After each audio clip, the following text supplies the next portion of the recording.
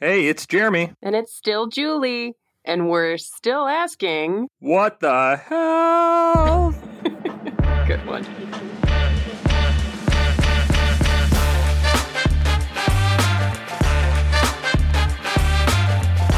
Hi, Jeremy. We're back. Yay. Hey, Jeremy, do you have a chief complaint for me, sir? I have a really big chief complaint today because I spend a lot of time in the car just like you do, Julie. And outside of what we've already addressed being the billboards that are stem cell clinics everywhere, I feel like maybe it's just me because I'm the target demographic here and I listen to the radio stations that basically would be sending these out. But I feel like every other ad is telling me that I have low testosterone and I should go get it checked and start taking stuff, or frankly, just order it directly from them, or my penis is going to stop working and I probably should see somebody for that, or any of the above. Mm-hmm. And it just seems like every month there's a new company advertising something new, and it makes me think that these people have to be making money, but I don't understand any of it. So I'd like to get to the bottom of that. What do you think? I think you should not listen to radio stations. That's fair. You should be listening to podcasts. That's all I got out of what you just said. That's all. Perfect. So just kidding. We're going to end the podcast, and because I still listen to the radio from time to time. Nerd. Yeah. And I can't fast forward through the advertisements, which is just bullshit, honestly. No. All right. So anyhow, I really want to focus on some male reproductive health here. I want to talk about testosterone. I want to talk about erectile dysfunction. I want to talk about all of that stuff. And so because of that, I want to bring on a good friend of mine and someone who specializes in this area, Dr. Marah Hehemann. Marah is a fellowship-trained surgeon and researcher. She's an educator and patient advocate specializing in male reproductive and sexual health. She's an assistant professor of urology at University of Washington and a leader in men's health. She graduated from Rush Medical College with me, believe it or not, actually like 10 years ago, which is crazy that this goes by so quickly. She had highest academic honors. She was an AOA. She completed her general and urologic surgical training at Loyola in Chicago, and then completed a fellowship in andrology, male reproductive and sexual health at the University of Washington. Ultimately, she does a lot of work in this area. She's published a ton. She has connections out the wazoo, and she's just absolutely the right person to be on talking to us about this stuff. So with that, Dr. Hehemann, join us. Well, geez, I'm blushing over here on the other end of the line, Jeremy. So good to talk with you again. It has been 10 years since, our training subsided, but great to see you and talk with you. Yeah, I had that realization today that it had been 10 years and I had a little bit of a small panic attack, but it was fine.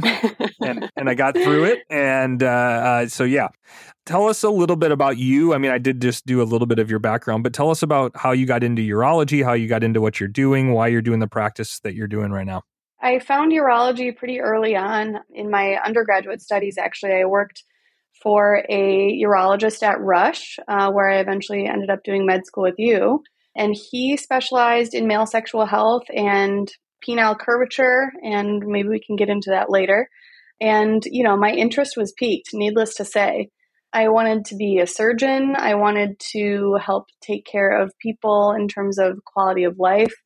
And so that led me down the path of urology and male sexual and reproductive health. So I really focus on things like erectile dysfunction, Peyronie's disease, which is that penile curvature that I just brought up, low testosterone, male fertility, and then some adjunctive other conditions like testicular pain and some transgender issues as well. Super, super cool. And just to get some basics out of the way, we are going to be talking about male genitalia here, but in keeping with the understanding that it is not always cisgender with male genitalia, this would apply to everybody, but we are going to be using the word male probably frequently here. So with the background of you, Marah, what I'd love to do is maybe start talking a little bit about erectile dysfunction, because that was the advertisement that was in the car today.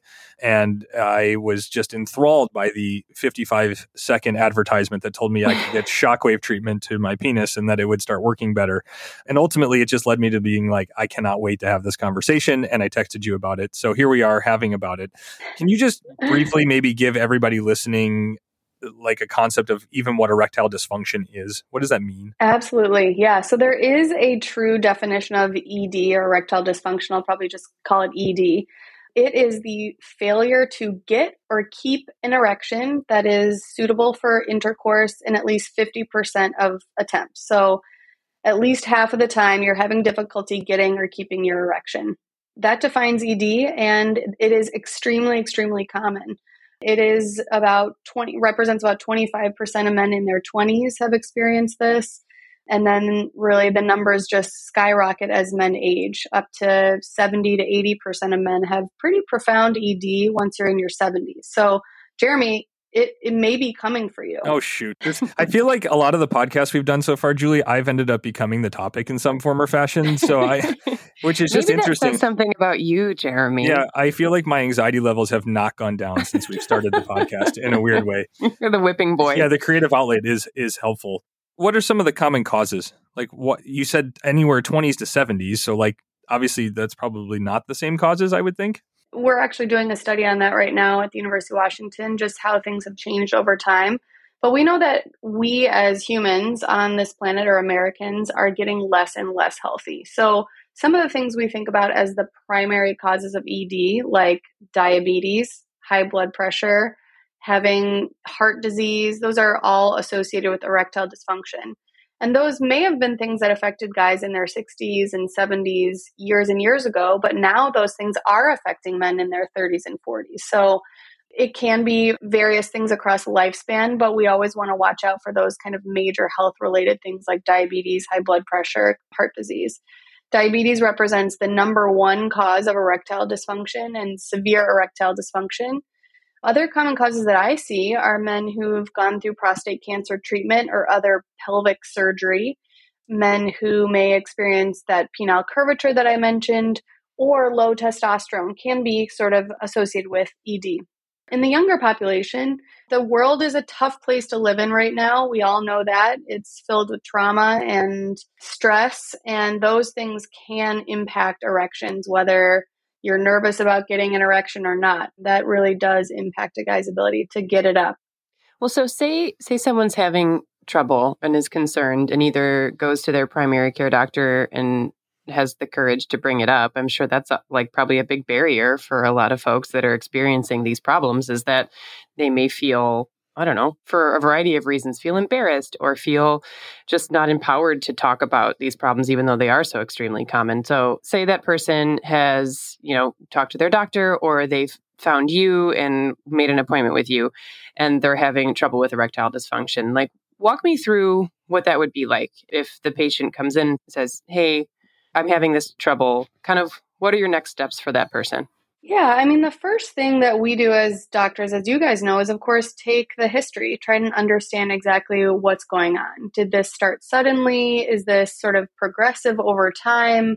What's the status of the relationship you're in? Is it a new partner and this sort of just sprung up? Are you with a long-term partner? Did you have surgery down on the prostate? What preceded the start of the ED, and what other medical conditions do you have that may sort of predispose? There are some tests that are potentially indicated, things like blood tests to look at testosterone, all the way up to things like ultrasounds of the penis to test for blood flow characteristics. But I always feel that my job is primarily to be an educator. Mm-hmm. I am always thinking of sort of these 5 main causes of ED, or 5 main causes of how men get erections.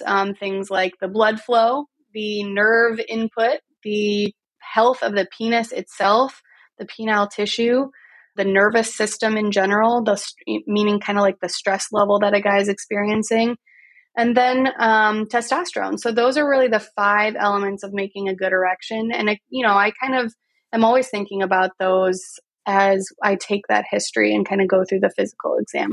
A recipe for an erection, yes, is what happened in the first 10 minutes of this podcast. So that's not going to be the name of this episode. Absolutely not. It's probably a really good call. I feel like Julie hit on something there, and maybe that's why I'm getting an advertisement every 30 seconds, but I feel like men are, generally speaking, uncomfortable talking about this. I mean, I can't get a man to come in and talk about a knee that hurts them. They're always, they literally I'm not going for whatever reason. And so to then take the next step and go see a doctor and be like, listen, I can't get an erection. Like I cannot get a boner. It's not coming.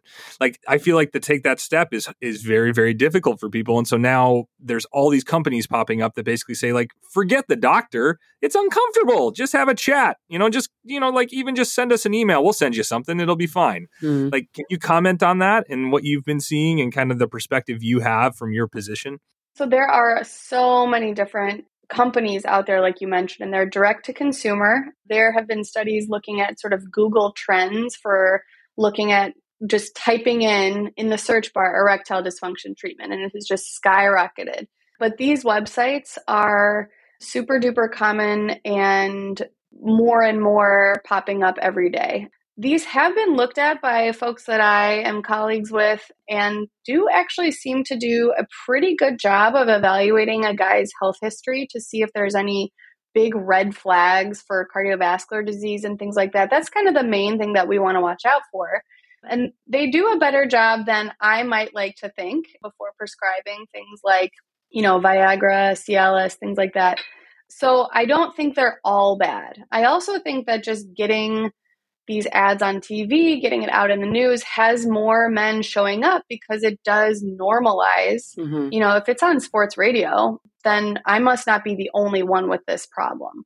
So I'm happy that things are more normalized and then men show up because, it could be 5-10 years that men may have ED. And then the later thing is the heart attack. And if they had seen someone like me, I could have, made sure that they at least got looped in with a primary care doctor and got checked out well in advance. So I don't think they're all bad. I don't think they're necessarily great. Some of the clinics that really want to promote expensive experimental therapies, you mentioned stem cells, that's one of them. Those can be predatory. They can make really big false claims for rejuvenation and restoration of erections in all men without kind of really nailing down who's the best candidate and who may not benefit very much. So I always think it's helpful to see someone like myself or, your primary, of course, but get a referral to someone like myself who may be able to kind of go through those questions of what may work, what may not work. That's so interesting. It really is. I did not expect you to say that. Honestly, I thought this was going to be a complete rag on we're just gonna, we're gonna shit on all of those places, and I was ready for it. I got my boxing gloves up and I was ready to go. But it is interesting the way you put it, right? Because that does make a lot of sense. I mean, I guess it becomes more common vernacular for people. You don't feel like you're the only one, and it sounds like what you're saying to me is if somebody's trying to sell me something expensive, I should think twice. If it sounds too good to be true, it probably is. But if people are asking me questions about my health history, that I'm probably in a place that at least is doing things semi the right way. That's a great summary. Yeah. I really like your use of the term predatory. And I haven't heard that being utilized for the other things that Jeremy and I have talked about as sort of like direct-to-consumer advertising about healthcare products. And I think that's a really great word choice. And I'm wondering, a lot of these advertisements that we're seeing are usually things that are trying to combat some degree of aging, or things that are more common with aging. We had a really great episode about stem cell use for pain and arthritis, things like that. But I'm wondering if we're seeing this stuff more frequently, just because it's just more common to have direct-to-consumer advertising and it's legal, so why not?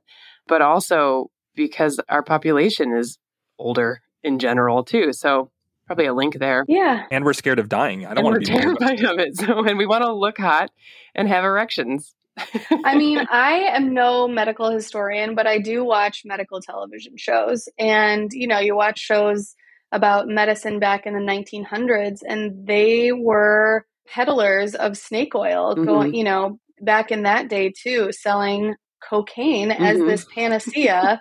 And, now we know what we know about cocaine. I think there's always someone trying to sell the next best thing, right, for sure. And so it is incumbent on us as healthcare providers to really give our patients evidence-based care and help them understand why these things may or may not help. And certainly, shockwave therapy, acoustic therapy, these are, that is the hottest, latest, and greatest for ED. And I'm happy to kind of talk about that. Yeah, please, if you're going to call it Yeah. the hottest thing in erectile dysfunction, please hit us. Yeah. So shockwave therapy, I mean, shockwaves are sound waves. They have been used in urology for many decades, primarily to break up kidney stones. So shockwaves are shot at the stone and they break it up through kind of wave force and lots of different big words that I don't remember from after taking my boards. But, so this has been looked at now in the penis. Can we use less strong shock waves to sort of create little micro trauma or little kind of breaks in the penis, spongy penile tissue that then stimulate new blood vessel growth and new nerve generation? Mm-hmm.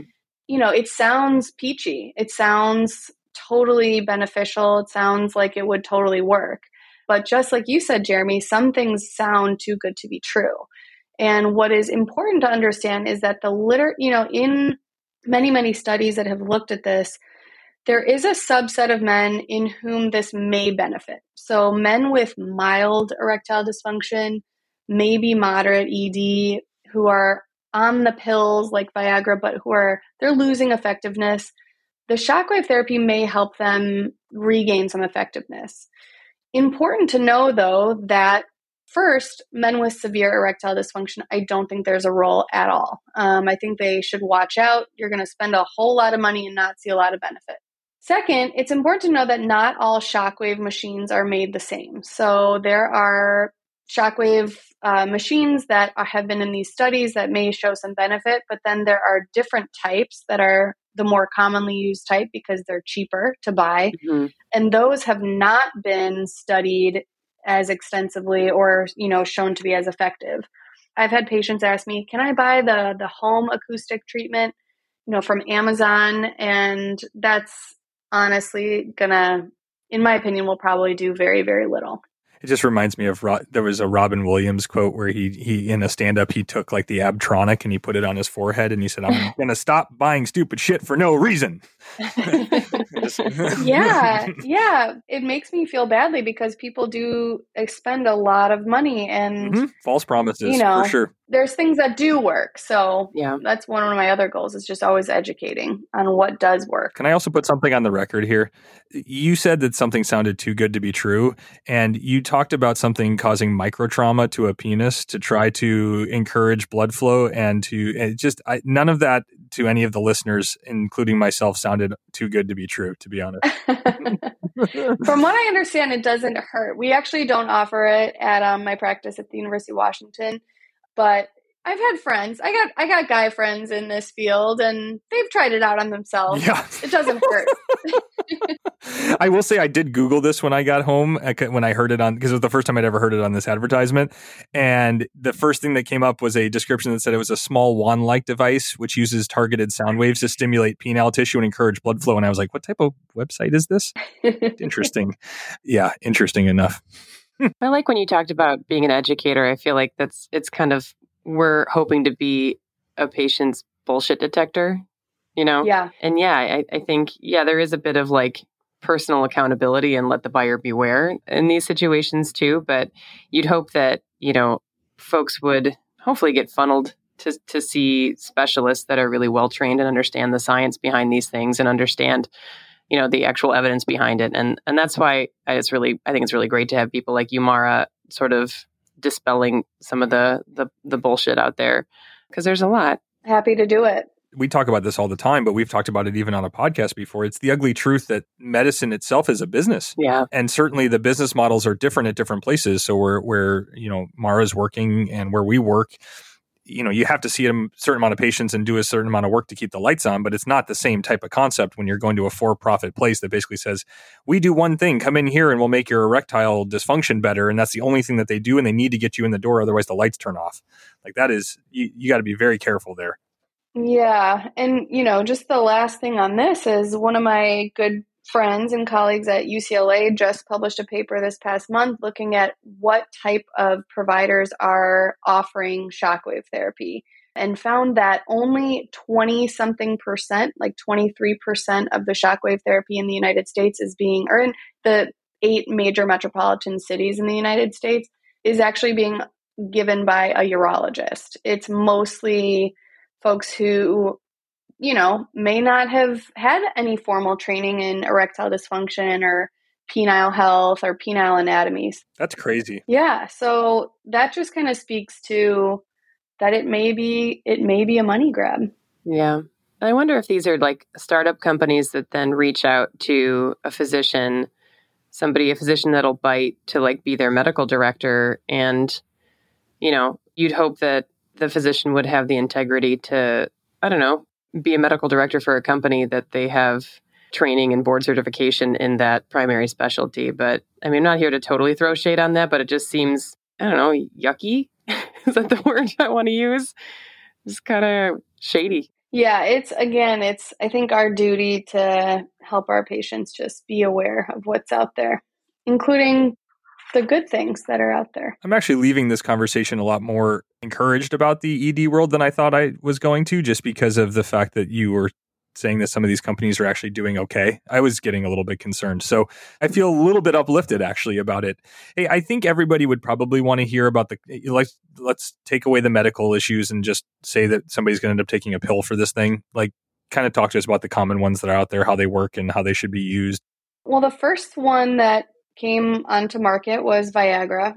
That was developed in the 1990s. It was developed as a lung medication for folks who are sick in the hospital and noticed that it was giving men erections. And so it was investigated, got FDA approval, and then, of course, was approved for direct-to-consumer marketing in the 1990s and became a multi-billion-dollar, field right away. The now generic Viagra is called sildenafil, and generic Cialis is tadalafil. These are what are going to be marketed on a lot of those websites that we kind of mentioned before.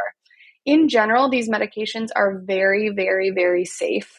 They're very, very widely used. I think they're, the second most commonly used medication in the world after cholesterol medication is what I was once told. I can't verify that as fact, but very commonly used. They have the real difference between the two that I just mentioned are the pharmacokinetics, how quickly they work and how long they last, and whether you need to take them on an empty stomach or doesn't matter. So in general, the sildenafil, which is generic Viagra, you want to take it about an hour to 90 minutes before sex. It works best if taken on an empty stomach and doesn't work very well if you eat it with a cheeseburger. You still need to be aroused. You won't just get an erection out of the blue. Once you take that pill, you'll still need to be kind of in the mood. And the goal is just to kind of boost your natural system. Common side effects for that medication are headache, number one, nasal congestion, and facial flushing. Some men talk about a little indigestion and muscle aches more with the second pill, which is tadalafil or Cialis. That lasts a lot longer in your system. Still have to take it well in advance of when you want to use it. And it doesn't matter if you take it with food. That's a popular one because it just requires less forethought and can be used for young folks who have young kids at home and don't know when you're going to get that time to squeeze in a session. And that's a good one. That's great. That's really helpful to know. And I love hearing that these medications are generally extremely safe because they are so commonly used, and that, kind of, makes you feel better that it's not something that is really high risk for folks and can help a lot of people. And again, I think increasing access to medication that is safe and effective is always a good thing. I'd like to pivot over to talking about low testosterone or low T hypogonadism. I mean, I want you to use the nomenclature that we should be using. You tell us, Marah. Another one that I feel like we see a lot advertised or spoken about in social media. Give us an idea of what do you think is meant by, or what we should take in? Give us sort of your definition of what would be low T, a situation that would qualify as low T. So, testosterone is another one of these things that gets talked about left, right, and center. Any man who may have low energy, who's feeling lackadaisical, is told he may have low T. If you're in the gym, if you're, weightlifting, you may see someone talking about giving yourself testosterone injections. And it's definitely something that should be overseen by an experienced medical provider. The reason why is because this is not as low risk as those other pills that we just talked about. Mm-hmm. This has other side effects from really raising your blood counts, which can put you at a cardiac risk, to things like changing your fertility, which not many people or even medical providers are aware of. So testosterone, low T, it is very worthwhile getting evaluated for low T if you have erectile dysfunction, if you are having trouble keeping muscle mass, if you are feeling lethargic. It is reasonable to get checked. What getting checked means is getting 2 blood tests before 9 in the morning.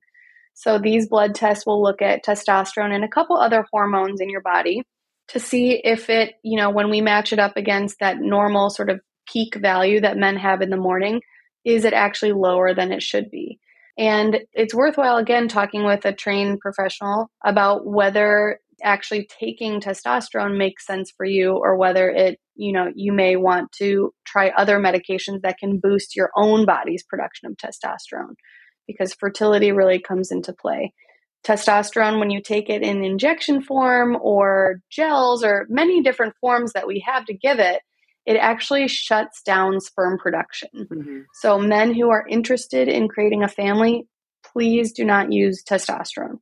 I really struggle personally with the concept of low T and understanding whether it's like a real condition or not. And I don't mean to make that sound derogatory to the fact that it truly is a diagnosis. So I realize it does exist. But one of the things that I feel like is so hard to tease out here is that I'm going to read you what Healthline says is signs of low testosterone: decreased muscle mass, a reduced sex drive, erectile dysfunction, and mood changes like irritability and depression. And I read that, and the first thing I think to myself is, that's aging. Or being a father, Yeah, or, having little kids running around. Yeah, right. That's last week. Like, it kind of feels like the symptoms of this condition are just, like, obviously disturbing, but at the same time, kind of normal. So, like, first of all, how do we determine if low testosterone symptoms, like, I guess you have to get tested. So maybe my more specific question is, if I tested testosterone on everybody over the age of 40 or 50, would it be low on everybody? Like, how many people actually have normal testosterone at those ages? Quite a few. And it is important to understand that there are different some men fall in a higher category and some men just are more close to that sort of threshold of the bottom. But I totally, totally agree with the fact that many of these symptoms are multifactorial, meaning they could be related to sleep apnea. You're tired because you're choking in your sleep. So again, that's why it's important to not grab testosterone from your gym buddy, and really to talk to a doctor about whether these symptoms make sense with the numbers on the page when you finally get those blood draws. And does treatment make sense for you? Because it's not the cure-all for, feeling like you have low sex drive if you're also depressed. There are many things that can cause those symptoms. So it is good to see someone who can kind of tease that out for you. So say you have someone who you test them twice and they are below what's considered the normal limit. What's the next step? And then you're probably going to be helping them choose some type of pharmacologic treatment. And then how frequently are you planning to see them or follow up testing, that kind of stuff? Like, can you just give us, you don't have to give us like every single option for everybody, because I'm sure that there's a lot, but I'm curious to see like, okay, now my patient it meets the diagnosis for low testosterone, and where do they go from there? First, we talk about the different treatment options, things as easy as using a patch or gels that you put on every day. But those don't make a lot of sense for guys who have young kids or, close contacts who that gel may rub off on. Injections are very common. So this is a shot that you would give yourself at home. And you would be taught, of course, by the medical staff how to do that yourself. There are little pellets that I do insertions, an insertion procedure of. These are they're sort of like little testosterone Tic Tacs that get sort of put into the fatty region of the love handle, if you will. Mm-hmm. And those are really long lasting. So guys come in for that about every 3 to 4 months and have that procedure. The follow-up really depends on which one of those modalities we choose. But usually it involves rechecking blood tests at about a month after treatment has been started. And then kind of looking at how the peak and the trough, the kind of, when you're giving yourself testosterone, it shoots up and then it slowly comes down. And that sort of, again, pharmacokinetics kind of changes based on which one of those treatment options you select. And that changes kind of how we choose our lab follow-up. This is a stupid question, but where are you putting the gel? Where does the gel go? Yeah. So usually the most common form is right onto the shoulders and sort of the chest, upper chest area.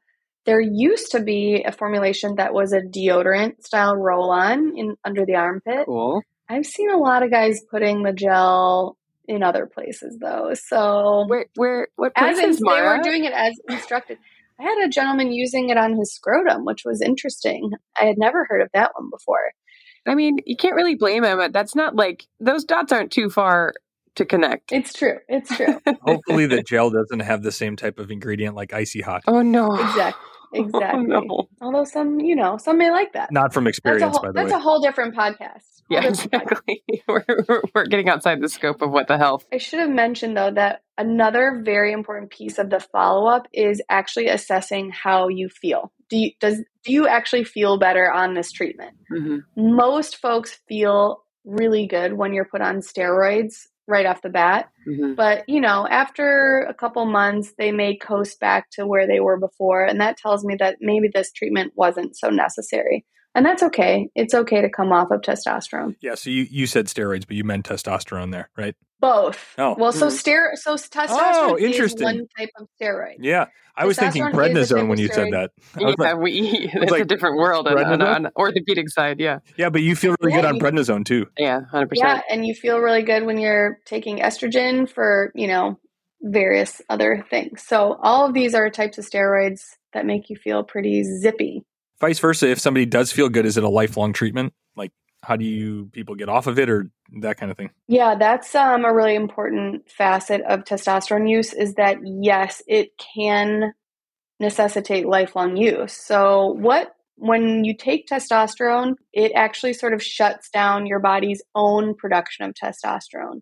And if you're on it for long enough, that can mean that system no longer works. And so that is absolutely true that it can be lifelong if you've been on it for a couple years and try to come off of it. What are the risks of going on it? I know that the thing that was hammered in my head is that this can increase the risk of heart attacks, and the people that are having it are generally in the age demographic that's a problem, but maybe that's changed over the time. This is not the literature I follow all that closely. So why should people not be on it? So there are a couple major risks that we talk about, and that cardiovascular risk that you mentioned is actually pretty controversial. Okay. There was a very big study done of 20,000 veterans that was published that showed that testosterone increases your cardiovascular risk of heart attacks. And it was a badly done study. And there are many other studies that show that it doesn't increase your risk. However, what testosterone does is it can increase your blood counts. So it can make the blood a little thicker, which theoretically could increase your risk of cardiovascular events or strokes. Testosterone use can worsen sleep apnea. So men should be treated for sleep apnea or rule it out before starting testosterone. It has been a little controversial in the space of prostate cancer detection and treatment. Mm-hmm. I say controversial because historically we've always thought that testosterone is a major driver of prostate cancer. And so giving more testosterone may lead to more prostate cancer. Well, when we further kind of dissected this controversy, what seems to be more clear is that testosterone use may simply unveil a prostate cancer that would have presented on its own regardless of the testosterone. So it's not causing prostate cancer, but it can just sort of unveil the prostate cancer. So I do recommend prostate cancer screening for men who are on testosterone in the form of a blood test called a PSA. Those are kind of the main central risks that we talk about.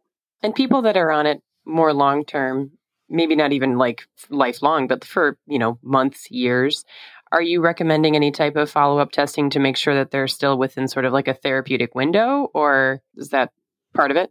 Absolutely. I test them regularly for the testosterone levels as well as liver function, blood counts, PSA, Mm-hmm. and just checking in to make sure that symptomatically men are feeling well.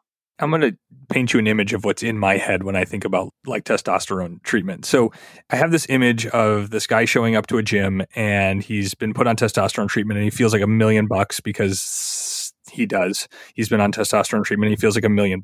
And he tells his buddy, like, listen, you got to get on this. I've never felt younger. I've never felt better. I'm like making an advertisement here. But that guy who has not had any symptoms except for maybe he's older than he used to be in some form or fashion, or starts to maybe Which is pathological. Yeah, well, it is in our culture, but Sure. And maybe is starting to have some of the we can go back to those symptoms.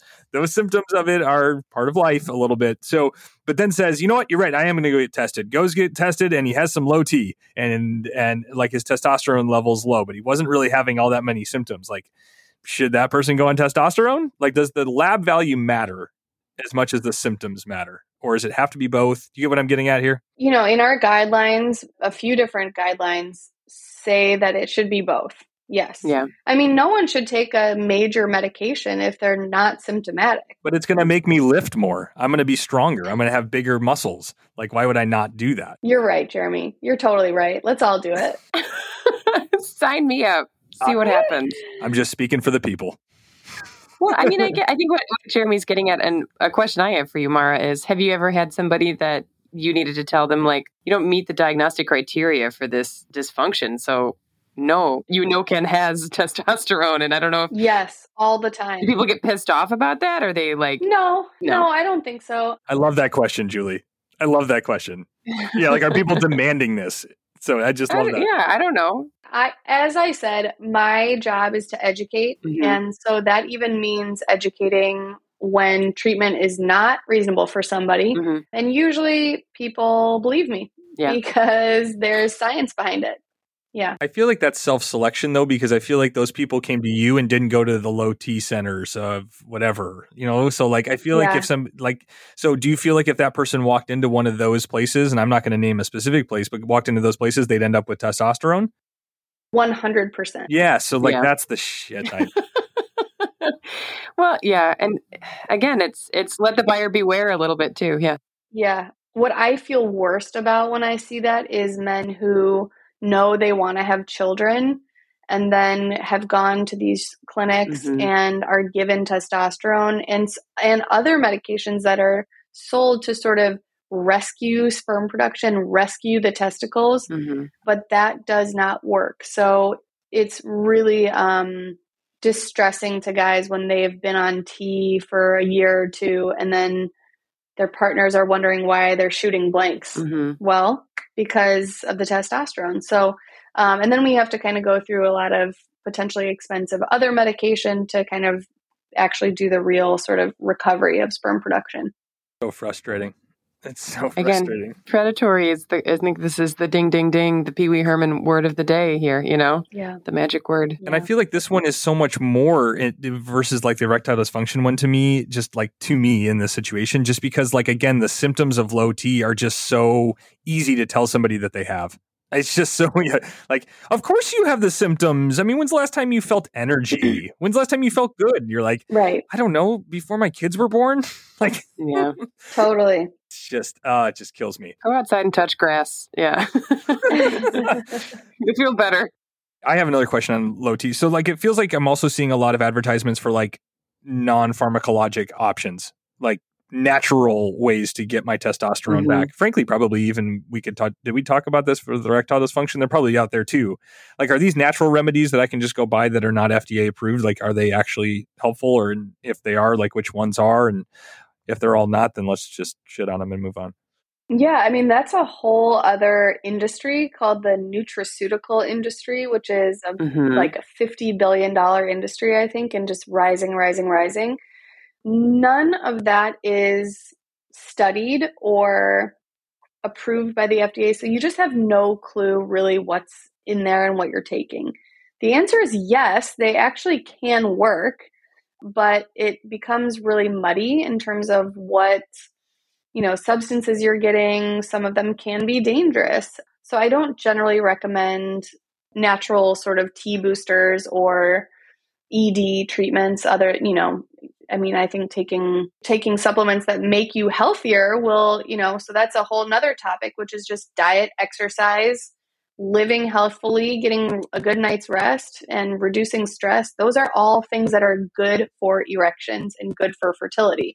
So if you want to go sort of the natural route, those are the adage of just whatever's good for your heart is good for your penis and good for your fertility. That's what I sort of counsel guys about as well. Are there studies that are going on those things? I just feel like over the past couple of years, it's become very apparent that there may be some distrust in the medical community, that we just turn our eyes on things that potentially could be helpful. And sometimes they seem completely ridiculous to us. But then there's other ones where you just said, like, some of them actually could work. So my question is I realize why you're not prescribing them. They're not FDA approved. We don't have the studies. We don't know what causes harm. That all makes really good sense. Are people looking into it so that people know that we are trying to figure out if this stuff works? I think the short answer is probably no. Many synthetic medications are derived from natural substances. Mm-hmm. And so these natural substances are occurring in these sort of T boosters and things like that, and may actually be helpful because of that relationship with the medications that we can give. So, but the problem is, doing that in a controlled fashion is challenging. But the treatments that you guys currently have, what it sounds like, what I've learned on this podcast so far is that you guys feel pretty good about the treatments we currently do have for these things. And they don't seem to have as many risks as at least even I thought coming in to this podcast. Yeah, I think we have a good armamentarium of treating ED for sure. Anything from pills to surgery to, put in a penile implant. And across the spectrum of invasiveness, all things that I prescribe and men take to help. We didn't even get into penis pumps. You're right. That can be another episode, I guess. My favorite topic. Yeah. Oh, huge miss on our part. Next time. I'm interested. I mean, we can spend a minute or two talking about like devices or implantable devices. I know, Marah, you're the one you're the specialist who's doing these things. Like, I'm assuming these are for men that have recalcitrant erectile dysfunction, that it's not getting better with traditional non-invasive treatment, akin to like, in orthopedics, someone who has failed injections, failed physical therapy, failed medications for their knee arthritis. They're probably a good candidate for a joint replacement. Like, there's some parallels here. Exactly. Mm-hmm. I think it's important so a penile implant is a new hydraulic system. So erections are just hydraulics of strong blood flow into the penis.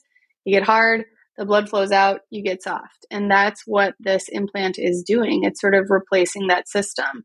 It's not a cosmetic procedure. It's truly a functional procedure to give people back more spontaneous sexuality. And it doesn't have to be at the end of the road. Mm-hmm. I talk about it sort of right off the bat as a potential option, because the unfortunate thing about many of the treatment options we have for ED is that they do not allow a couple to have sort of spontaneous, spur of the moment sex. You need to be prepared. You need to take the pill. You need to give the shot, all these things. Whereas the penile implant gives back that spontaneity. And so people do elect to get an implant even if they haven't tried shots. And, cool. Some people don't want needles in their penis. I couldn't venture a guess as to why they wouldn't want that. But weirdos, yeah. I'm going to take a 5-minute break to think about that for a second. Jeremy's on mute for a while.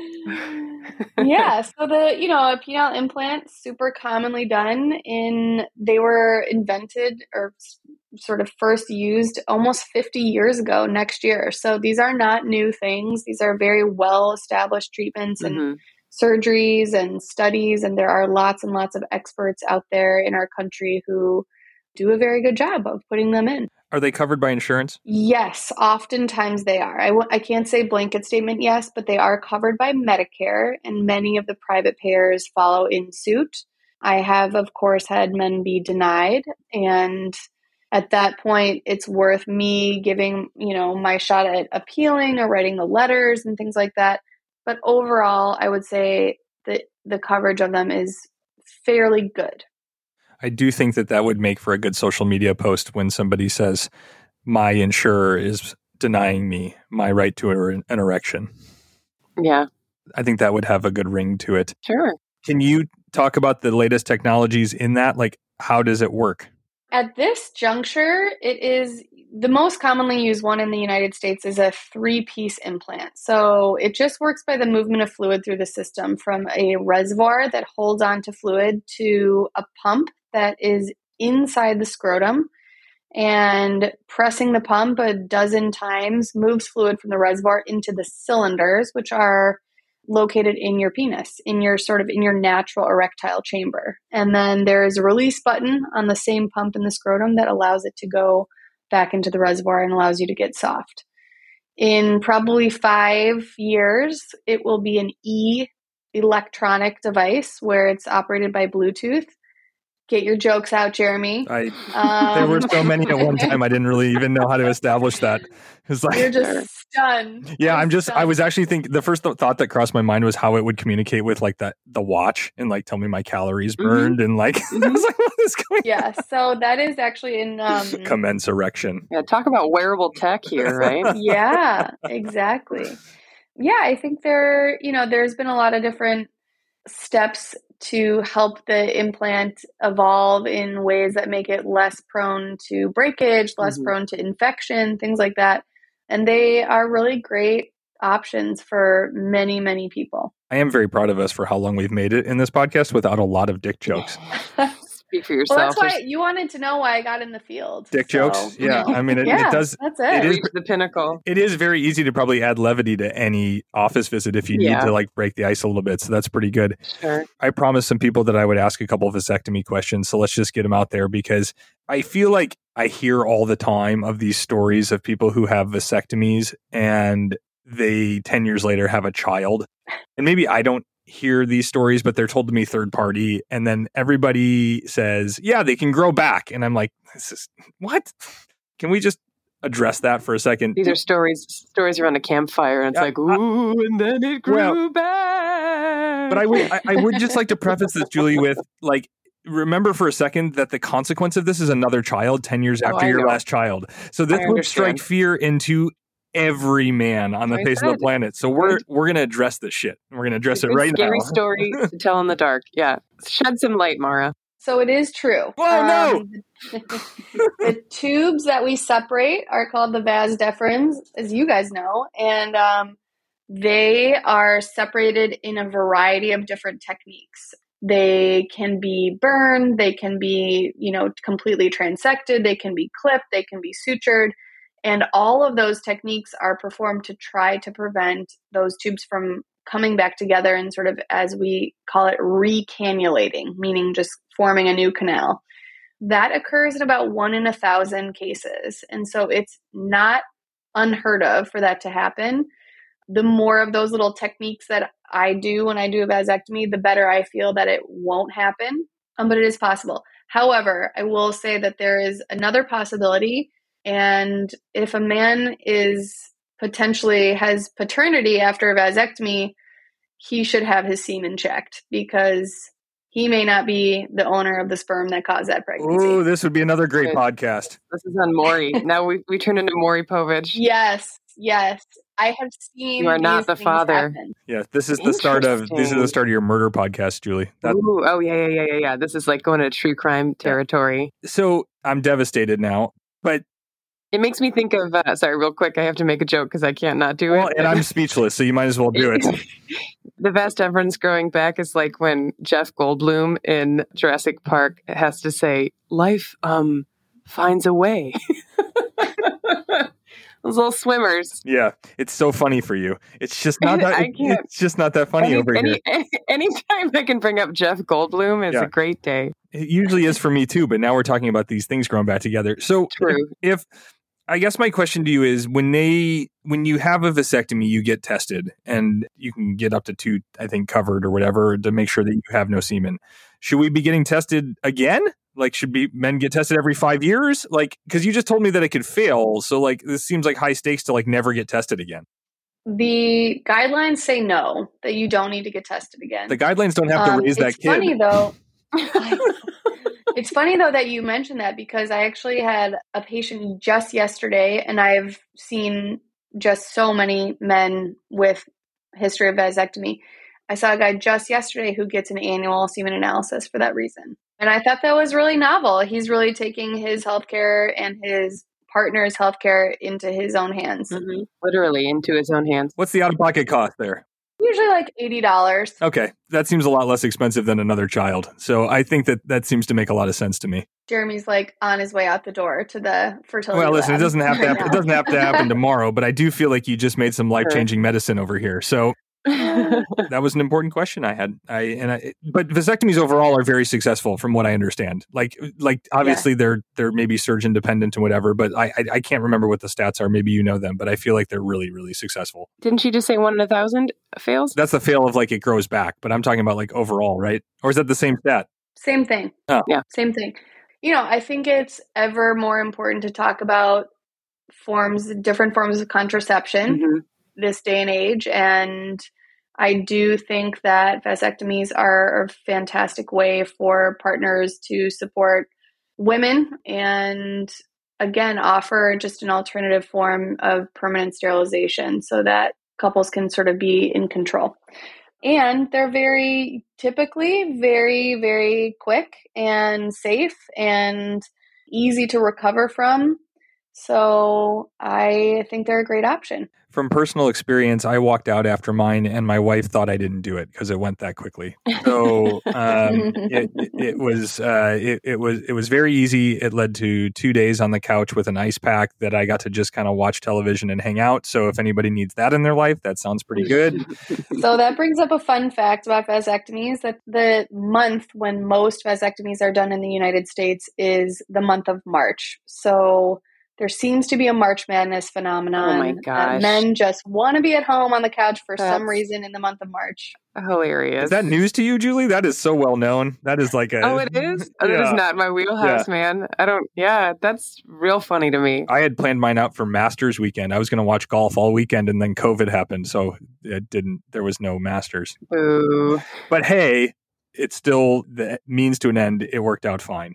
And I also would talk to your nearest urologist for recommendations on a good vasectomy, because a bad one is awful for a lot of reasons. So get a recommendation on a good one. I talked to one of my favorites, Dr. Hehemann, who gave me a recommendation in the local area, which was great. So I think we should wrap up. We usually do some rapid fire fun questions at the end. I do really want to ask you, Marah, to comment on what it's like to be a woman in urology. We have not a ton of women in orthopedics either, and so it is something that we're trying to improve on, and I'd love to hear your side of that. 10% of urologists are women, of practicing urologists are women. Certainly that number is growing with our trainees being more and more women. I was a part of a really great training program that was about 50% female urologist or female residents, and absolutely loved it. I think that overall it doesn't really matter whether you're a man or woman in this field. Mm-hmm. In men's health, my specific sub-discipline is even more rare to be a woman. And I have had some patients, be a little skittish about talking about their erections with a woman. But at the end of the day, they really just want to be listened to, and they want to have good care in this arena. And so when they start opening up and talking to someone who can educate them and listen to them and knows what they're talking about, they feel totally comfortable. And I've never had a long-lasting sort of issue with that. As a good friend of yours and somebody who went to medical school with you, I just respect the hell out of you for being in that position. And I think we need more people like you to be in those positions. And I think as a man who would be going into a urology clinic, we need really good doctors, no matter what the gender. So I think that's just awesome. Hear, hear. Well, thanks, Jeremy. Appreciate that. We're going to pepper you with stuff that's nothing about medicine. Yeah.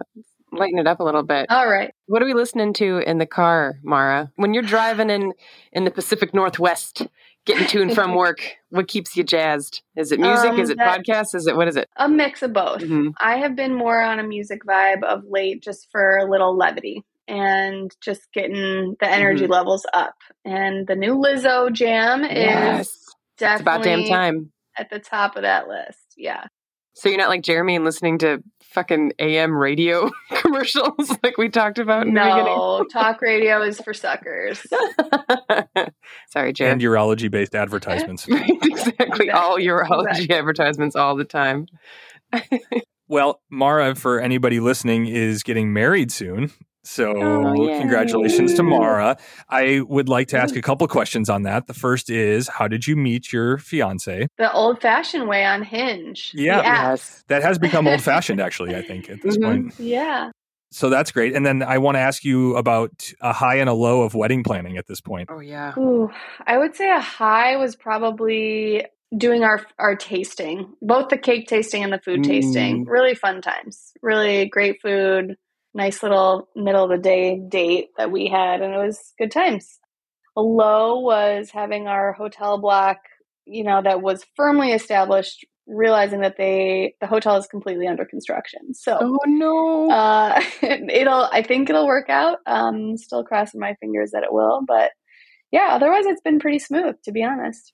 Yikes. Yeah, those last minute things. It's like, are they sleeping in tents now or what's happening? Yeah, that's a little nerve wracking, especially I know you're coming up. Luckily, it's a big city, lots of different hotels for backup, just in case. Sure, but no one likes curveballs in wedding planning. Who gives a shit? You love him. You're getting married. It's going to be fantastic. Yay. Exactly. Speaking of curveballs, I was reading your bio, Marah, and can we still be friends, you and me and Jeremy, even though you're a diehard Cubs fan?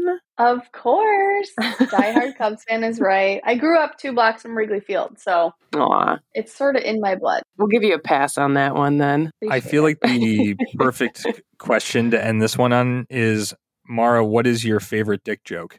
It's not fair. Geez, that's a tough one. Or a patient anecdote of a dick joke that will leave everybody feeling good about themselves. Okay. So, I said that because I had this patient here and he was a little standoffish. I think was just, wary of me. I was a fellow at the time. So I was a trainee and walked into the room, introduced myself. He was sort of just quiet. And then I was doing this procedure on him and he, just asked me, why did you get into this field, doctor? And I said, well, for the dick jokes. And instantly we became like best friends. Yeah. He knew he was in the right place. And so good job. I say that as, kind of a joke, but you're right, Jeremy, that does help me sort of break the ice here and there. Yeah. Hell yeah. I had a patient 2 days ago say to me, I love that you have a sense of humor because it makes me laugh and I felt more comfortable. And it was so reassuring because I try to do that with all my patients. I have to have fun because if I don't want to show up, then I can't help anybody. And if a patient doesn't appreciate my sense of humor, then they should find someone that's not going to have fun because it's too long of a career and you see too many patients to not have a good time with it. So that is an awesome anecdote. I love it. That guy will remember you forever. Oh, you also 100%. He probably sent 10 friends to you too. Yeah. Like one would hope. But he tells that joke at every bar he goes to. Right. I was getting this procedure done, and guess what the doctor said.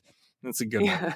So, all right. Well, hey, Marah, tell people where they can find more information on you or social stuff. Like, let's send people to learn more about you.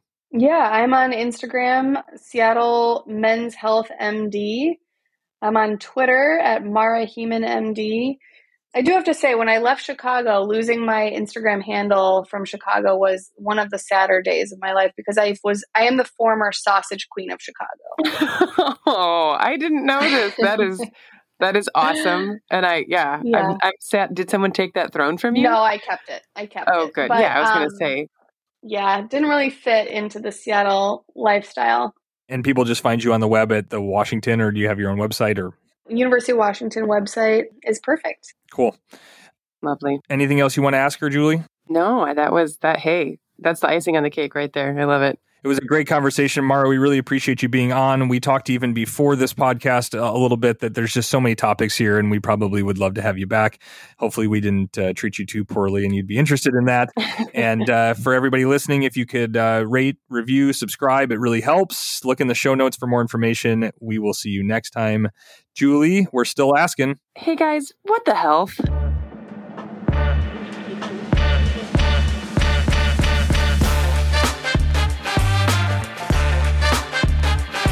The amazing music is credited to SkillCell with Pixabay licensure. What the Health podcast is meant for educational and entertainment purposes only. The contents of this podcast should not be taken as medical advice to treat any medical condition in either yourself or others. Please consult a medical professional for any medical issues that you may be having. The contents of this podcast are the opinions of the hosts only and do not reflect the opinions of their employers or affiliations. This entire disclaimer also applies to any guests or contributors to the podcast. Under no circumstances shall Dr. Julie Bruni or Dr. Jeremy Allen or any guest to the podcast be responsible for damages arising from use of the podcast.